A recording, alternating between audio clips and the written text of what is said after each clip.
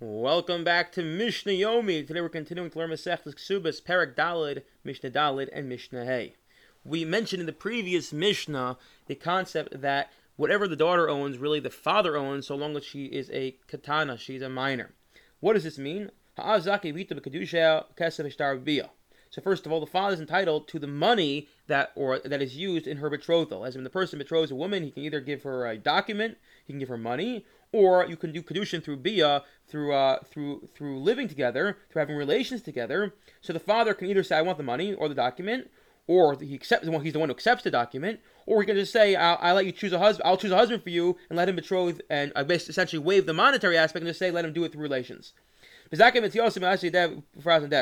So long as she's not married, he's entitled to what she finds, her work, and he has the right to cancel her vows. Similarly, he's also the one who receives her get. In the event that the marriage ends, he's the one who receives her get when she's still a katana, and this is why, again, if you recall heading back to Yevamas, if there is no father, we invented the whole miyan situation. However, let's say she inherits property. Who is she inheriting property from? Her mother's father. So her mother's father dies, and we'll assume now there are no heirs. So then the money goes. Then whatever he owns goes to his granddaughter. She's the only living heir. He is entitled to he gets the property. Well, but he's not entitled to the produce of the property. As in any produce that the property produces, he has to put in some sort of trust and give it to her. Okay, but if she dies, that's when she's alive. But if she dies, so she has no heirs, it goes to her father. Now, once a woman marries in a full marriage, right? If it's only kedushin, so we saw it previously, so then everything still belongs to the father. Once there's a full nisuin, she leaves her father's possession, and now her husband assumes a lot of that role of her father in terms of what rights he has and what obligations he has towards her. Nises, when she's fully married, so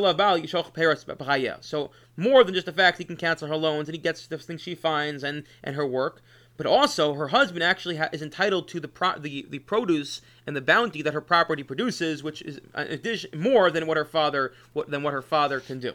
Okay, he's obligated to pay for her support, clothing, food, etc. He's hired to pay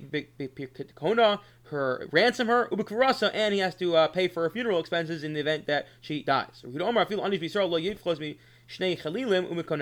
Just pointing out that what is a funeral? At bare minimum, even a poor person has no fewer than 2 flutes playing at his funeral, and a woman who leads the mourners in lamenting. Okay, next. What exactly, now what we have here, this is actually a very fine time, a girl is now in her father's rishus, under the auspices of her father, and the father is marrying her off.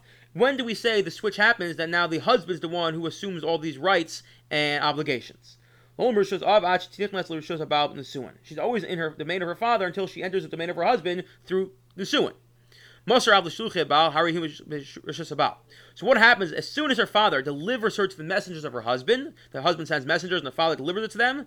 So then she's in the domain of her husband, even if the marriage isn't complete yet. But now she's in her husband's possession and obligation, and under the auspices of her husband. But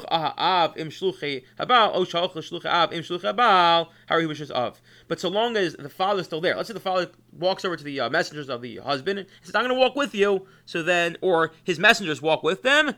So then she's still in the domain of her father.